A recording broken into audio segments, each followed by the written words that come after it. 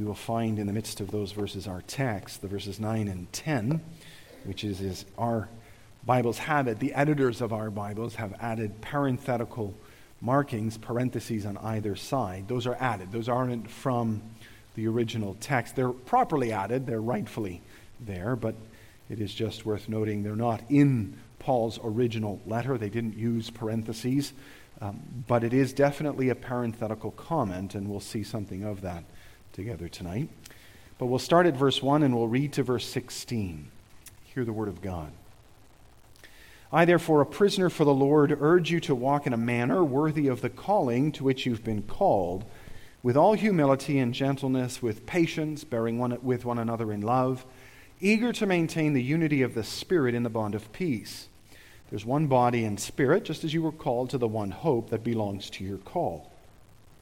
One Lord, one faith, one baptism, one God and Father of all, who's over all and through all and in all. But grace was given to each one of us according to the measure of Christ's gift. Therefore it says, when he ascended on high, he led a host of captives and gave gifts to men. In saying he ascended, what does it mean but that he also descended into the lower regions, the earth? He who descended is the one who ascended far above all the heavens, that he might fill all things. And he gave the apostles, the prophets, the evangelists, the shepherds and teachers to equip the saints for the work of ministry, for building up the body of Christ, until we all attain to the unity of the faith and of the knowledge of the Son of God, to mature manhood, to the measure of the stature of the fullness of Christ, so that we may no longer be children, tossed to and fro by the waves and carried about by every wind of doctrine, by human cunning, by craftiness and deceitful schemes. Rather, speaking the truth in love, we are to grow up in every way into him who is the head, into Christ, from whom the whole body, joined and held together by every joint with which it is equipped, when each part is working properly, makes the body grow so that it builds itself up in love. Thus far the reading of God's holy word. Again, our text is the verses 9 and 10. Brothers and sisters of our Lord Jesus Christ, the ascension of our Lord Jesus Christ is a topic that can be applied in almost any direction. When we think of the birth of Jesus Christ, we cannot but think of it in terms of his coming to die on the cross. When we think of his death on the cross, we cannot but think of it in terms of Christ's payment for our sins, his resurrection, bringing new life. But when we think about the ascension, there's almost no direction of life, no aspect of our faith and of our walk that isn't impacted, affected, altered by the fact that Jesus Christ is the ascended Lord.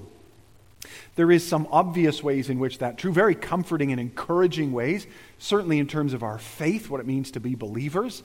We have great comfort in the fact that our ascended Savior has done what the high priest of the Old Covenant pictured for us when he went on Yom Kippur into the very holy place, bringing the sacrifice of atonement for the sins of his people.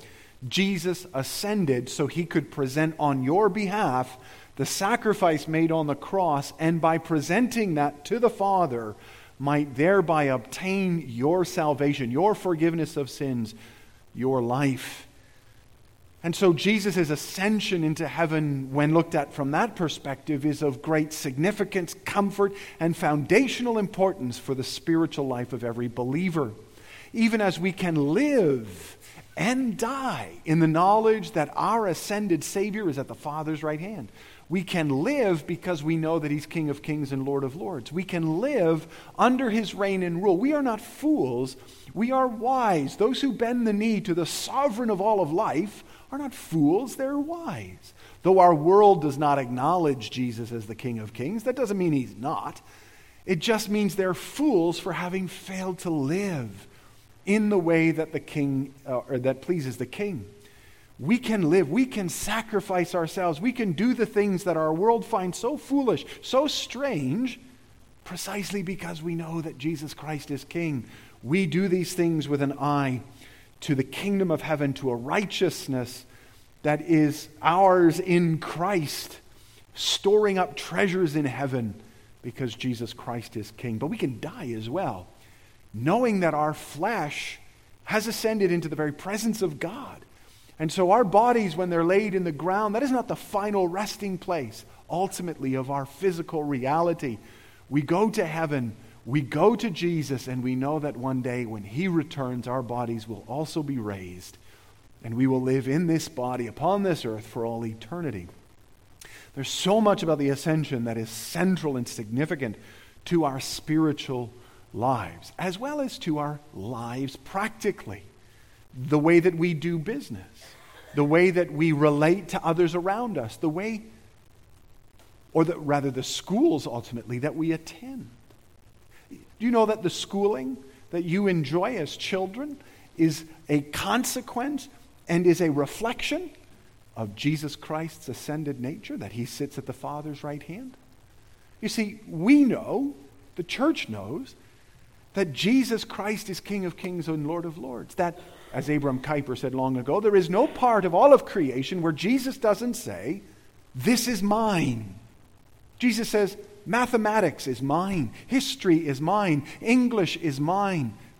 All of the studies of school are mine, so that when we're learning, when we go to school to learn, we are to learn how Jesus is King in all of these areas, how He is Lord of our minds, Lord of our world, Lord of history, Lord of our speech.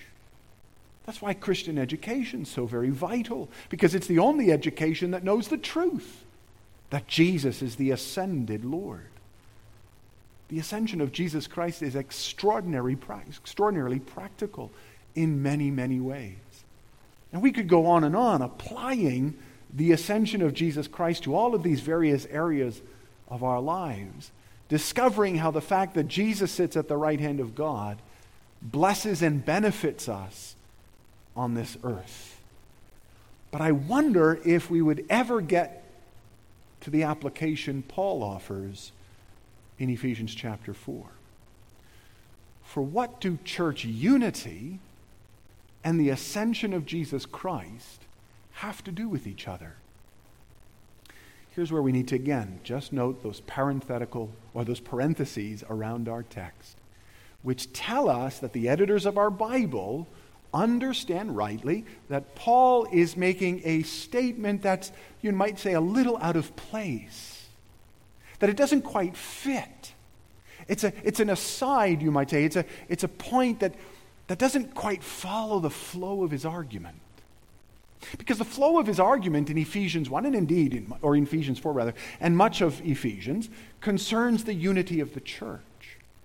The early church would have been challenged by unity by virtue of the Jewish-Gentile uniting, mixing together in the church. That was a difficult thing for the early church staff to handle. We know that from the New Testament writings, from the book of Acts, from so many of the letters of Paul and of the other writers in the New Testament.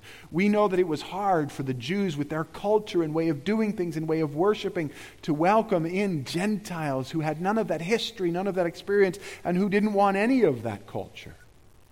It was a challenging thing for the church to remain united. It's always challenging for the church to remain united. We've learned something, I think, of that also in these past number of years during the pandemic. I think the Lord has blessed us as a congregation in many ways through this pandemic, without question, but even we have experienced those tensions, those stresses, those pressures of all of the rules and regulations that have caused us at times to feel a little alienated, a little apart from one another. We've felt the pressure and the struggle, and we have experienced brokenness and scars and wounds.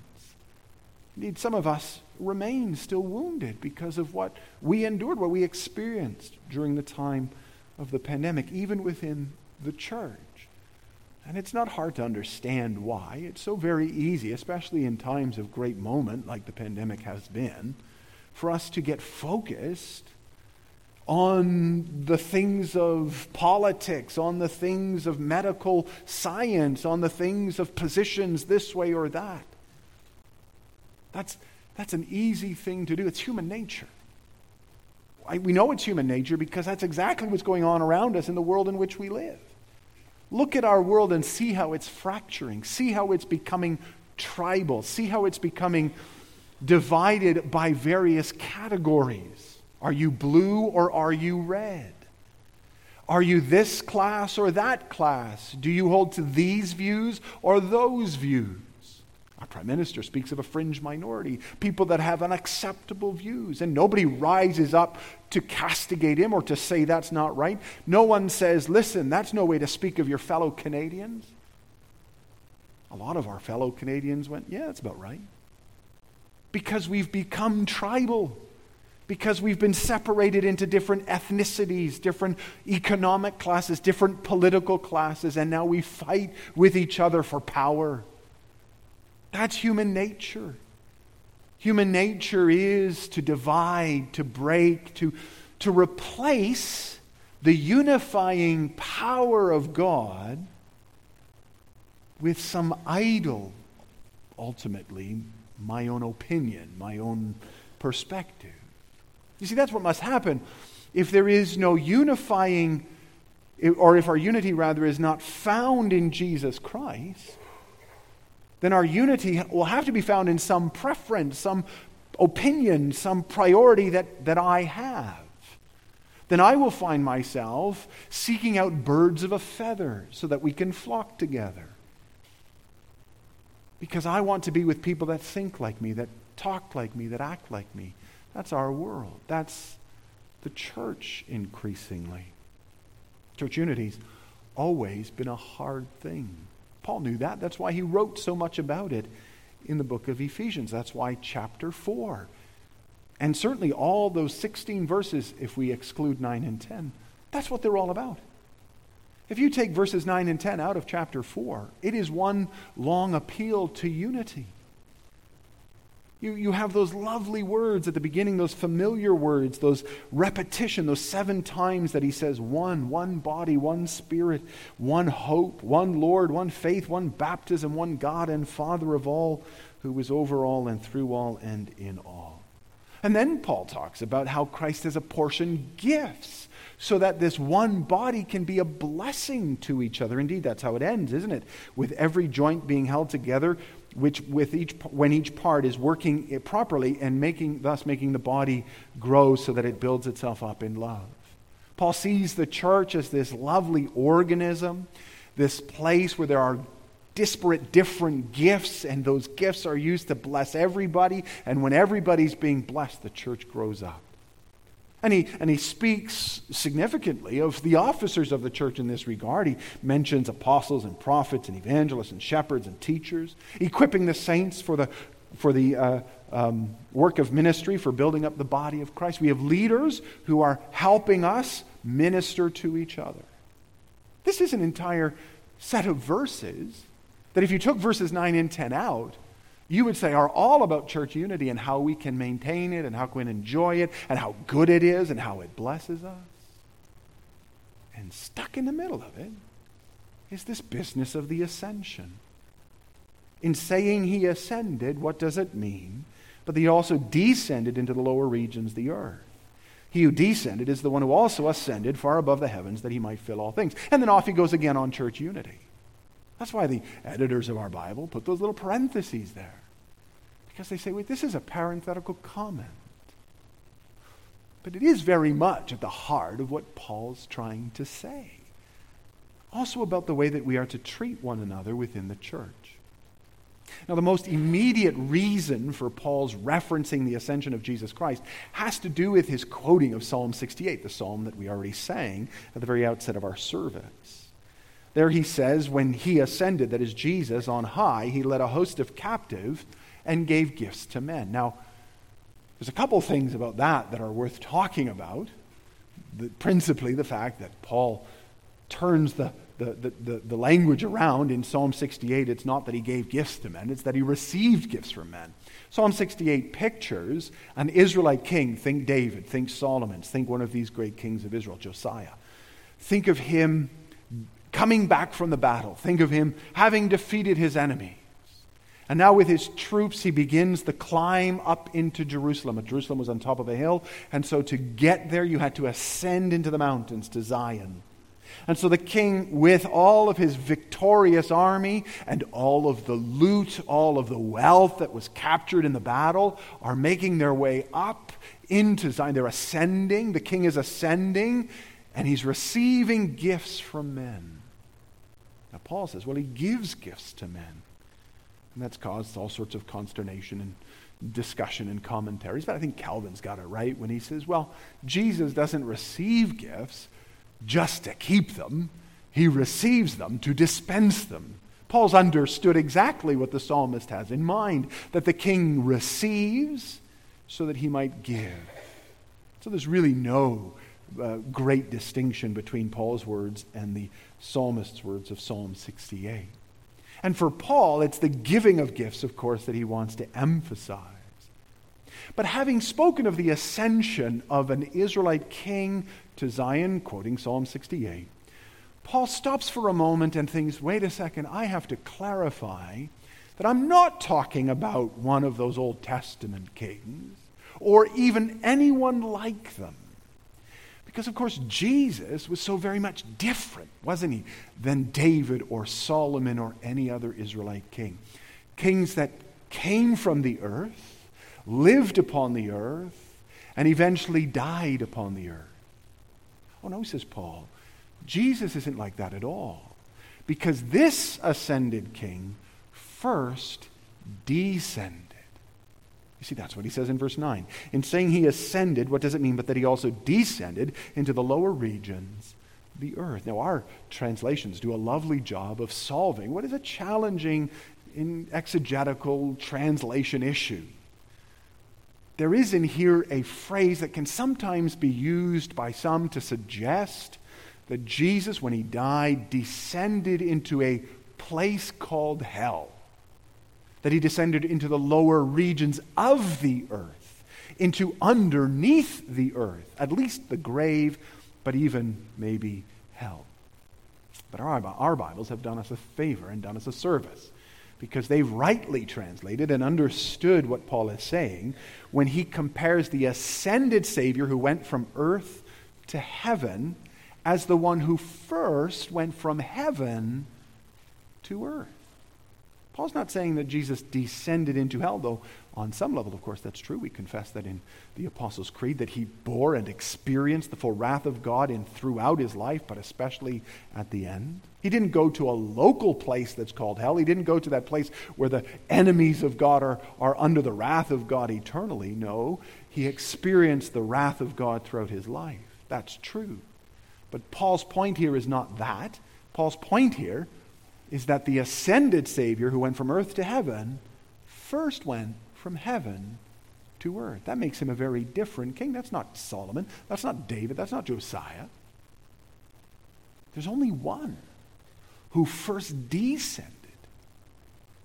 And it reminds us, doesn't it, of exactly why Jesus came. It brings to our hearts and minds that incarnational reality of our Savior taking on human flesh as the very Son of God, become man, that he might dwell among us, that he might die upon the cross, that he might rise again. He descended. He humbled himself to the lowest. He made himself a little lower than every one of us, suffering for us upon the cross, being despised and rejected of men. The ascended Savior, you understand, is the Savior who took on flesh. Why did he have to take on flesh? We know the answer, of course, that because we're sinners, sin had to be paid for. Because we ruined the world, he had to restore it by his sacrifice. He came to undo. He came to do battle, if we keep the imagery that Psalm 68 offers, with the very powers of death and darkness, the devil, and our own sin. He came from heaven so that he might definitively and perfectly do what David, Solomon, Josiah couldn't do. They could picture the victory that the Savior was going to bring. They could show in their victories over the Philistines, over the Edomites, over the Assyrians and whomever else, that Jesus was going to come and free from slavery, free from pain and suffering, free from the brokenness of this world, his people by his sacrifice. They could picture for us the blessedness that would come to those who belong to this king. But they could only picture it because only Jesus can accomplish it. Only Jesus can lift that which causes us such grief, that which breaks relationships, causes divorces, sends children and parents apart, friends angry, speaking words of hate towards each other. Only he could break the pain and the sorrow that brings nation to fight against nation, that brings war and pain and suffering into this world. At the root of all of those things, we know are the selfishness, the pride, the arrogance of man, the cruelty of sin. The thoughts of men's hearts are wicked all the time. We know that. And what hope then have we? What hope has anyone to overcome such great a power and enemy? Can you break the cruelty that is in Putin's heart? Can you make Justin Trudeau understand that abortion is brutal, awful, and wicked?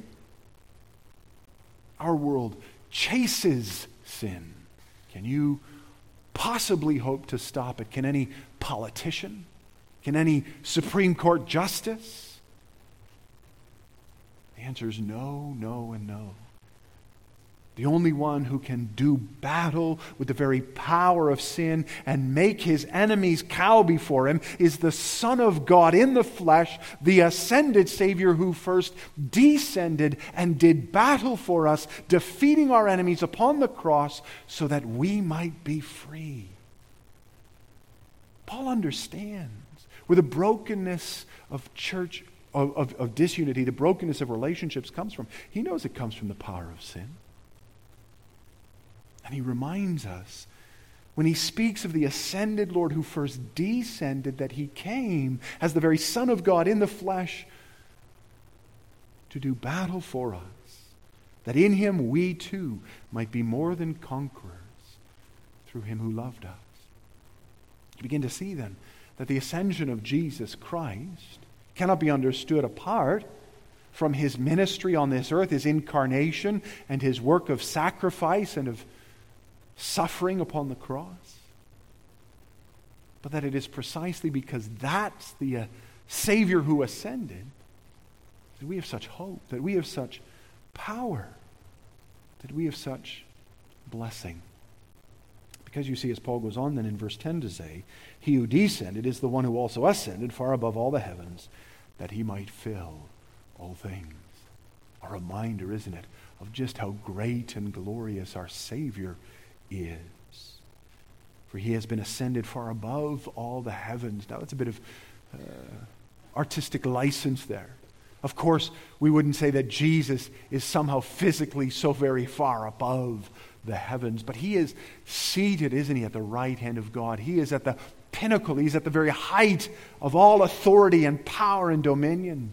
All the angels, all the 24 elders, all the living creatures, all the myriads in heaven worship him, for he is the ascended Lord. And he has ascended so that he might fill all things. This isn't a comment on the ubiquity of Christ, on the enormity of Christ. God, you know, is everywhere present at all times. But this is more about how his work of sitting at his work of the ascended King, of applying the plan and purpose of God, the scroll that he received from his Father, how that is a work of extending the kingdom of God so that it encircles and claims the entire earth.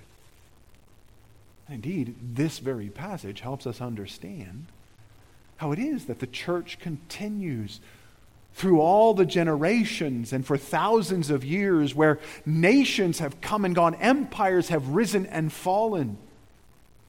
But the church, begun with such a small group, suddenly has spread over the entire globe so that even in our day it grows and grows and grows at a magnificent pace. Oh yes, the world in which we live is more harsh to Christianity. There have been more martyrs in the past 100 years than in all the years before. But there are more converts too. There are more Christians too. The church continues to grow. The church continues to be blessed.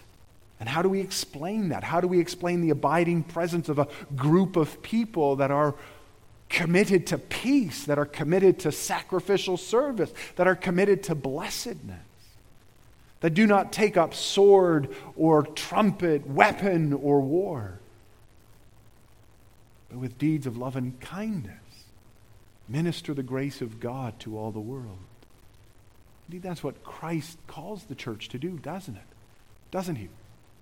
When you think of Matthew 28, where he says, all authority in heaven and on earth has been given to me, then he says, therefore, go into all the nations, baptizing them in the name of the Father, teaching them to observe all that I command you.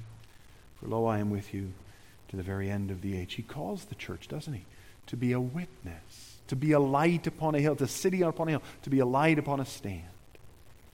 The church is called to spread the knowledge of Christ's kingship far and wide. And while we mourn and while we grieve over the decadence and immorality and the decay of our society, the truth is this gives us an opportunity to shine all the brighter. This gives us an opportunity as a community to stand out all the more starkly in a darkening world. In the dead of night, you see the lights of the city. In our part of the world, you can see Rosa Flores lights from a long way away when there's clouds in the sky and the light bounces off of those clouds. That's the way the church is to be. You can't see that during the day. You can't see those. The lights are still shining undoubtedly, but you can't see it. In the darkness, you can see it. The church has an opportunity now to be that light, to stand out as distinct, to say we understand the reality of this world. We know what's true. We know what's real.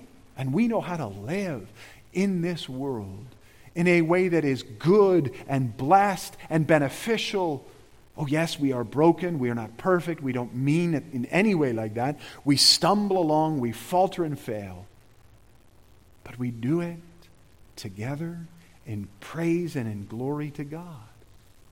Indeed, in an increasingly tribal and fractured culture, the unity, the community of the church, especially when there are differences of culture, differences of politics, differences of attitude, that are transcended because we say, Christ is my king, and he is your king too, and therefore you're my brother and you're my sister. When we rise above the fray of the natural self, when we no longer look at the world through the lens of sinful eyes, when we no longer make it about our priorities, our politics, our attitudes, but we say, as Samuel did so long ago, speak, Lord, for your servant is listening. When we understand that we've been given gifts for the purpose of blessing others, not always nice others, not always easy others. When we recognize that we are to pattern our lives after the example of Jesus Christ, who came in the flesh and dwelt amongst a stinking, sinful, foolish people, and still showed them grace and love and kindness. When in a world of acrimony and accusation, of division and of destruction, the church can testify to the ascended Savior's power and their commitment to living to advance his cause and kingdom by being one, by being united. Indeed, this is why the Lord has ascended and given his gifts to men. That's what Paul goes on to say after the words of our text. That those gifts the ascended Savior's poured out, he's poured out for the purpose of the church growing, one, united in the unity of faith, to the measure of the stature of the fullness of Christ, so that we might no longer be children tossed to and fro by the waves and carried about by every wind of doctrine, by human cunning and craftiness and deceitful schemes, rather speaking the truth in love. We are growing up in every way into him who is the head, into Christ, from whom the whole body, joined and held together by every joint with which it is equipped, when each part is working properly, makes the body grow so that it builds itself up in love. Paul says, you see, the ascension of Jesus Christ has a great deal to do with church unity. It is the ascended Savior who equips, the ascended Savior who blesses, who sends office bearers, who sends gifts amongst the congregation. Think of 1 Corinthians 12. And says, now, I want my church to be a picture of grace and love and peace. Oh yes, there are differences and we've got to work through those things. Oh yes, there are disagreements and we've got to work through those things. Oh yes, we can have strong conversations, undoubtedly. Jesus did too, even with his own disciples. To speak the truth in love is not always to speak softly. Sometimes it's to say, get behind me, Satan, as Jesus did to Peter. But Jesus blesses the church so that the church might be a picture of a redeemed community as a light upon a hill or upon a stand. So that the world might see that there's a better way. That the world might see that there is power in the blood. That the world might see that to be a Christian is to belong, or is to be freed rather, from all of the fracturing, all of the foolishness, all of the rebelliousness and wickedness of our world. And it is to enter into a place of community. A place where we can truly experience blessing. Where we can become whom God has made us to be. So the ascension of Jesus Christ, which can be applied in almost any direction in life, can also be applied in the context of church unity. I think that's an important thing for us to remember for two reasons. We're coming out of this pandemic, or are out of this pandemic. But we ought to appreciate that maybe there have been some words spoken, some wounds felt, some things that we regret now. And we need to look for a way to testify to Christ's kingship over us, to his equipping and enabling us to love one another by humbling ourselves, by reaching out to those that are maybe a little separated from us, and by drawing them back in. We need to show the world that we can live in a community that loves.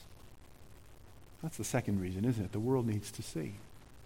The world, as it decays and as it fractures, as it disappears and dissipates, needs to see that there's a more excellent way, needs to see that there is a truth in the name of Jesus Christ, the ascended Lord and Savior. The world needs to see that Jesus Christ is King. And they'll see it when we bend the knee, when we bow and offer ourselves to him, and show the world what it means to live in love. Let us answer this call. Let us live in this way, and let us come before the Lord in prayer. Shall we pray? Gracious God and Heavenly Father, we thank you for your word. We thank you for your Son, Jesus Christ. We thank you that he is our ascended Lord. And we pray, Heavenly God and Father, that you would help us to live in the power of his grace, and that you would cause us, O Heavenly God and Father, to show the world that Jesus Christ is King, not only in our words, but also in our actions, and that they might see in the church a place of unity and a place of service and a place of love, even and especially, Lord, when we disagree. We pray this in Jesus' name. Amen.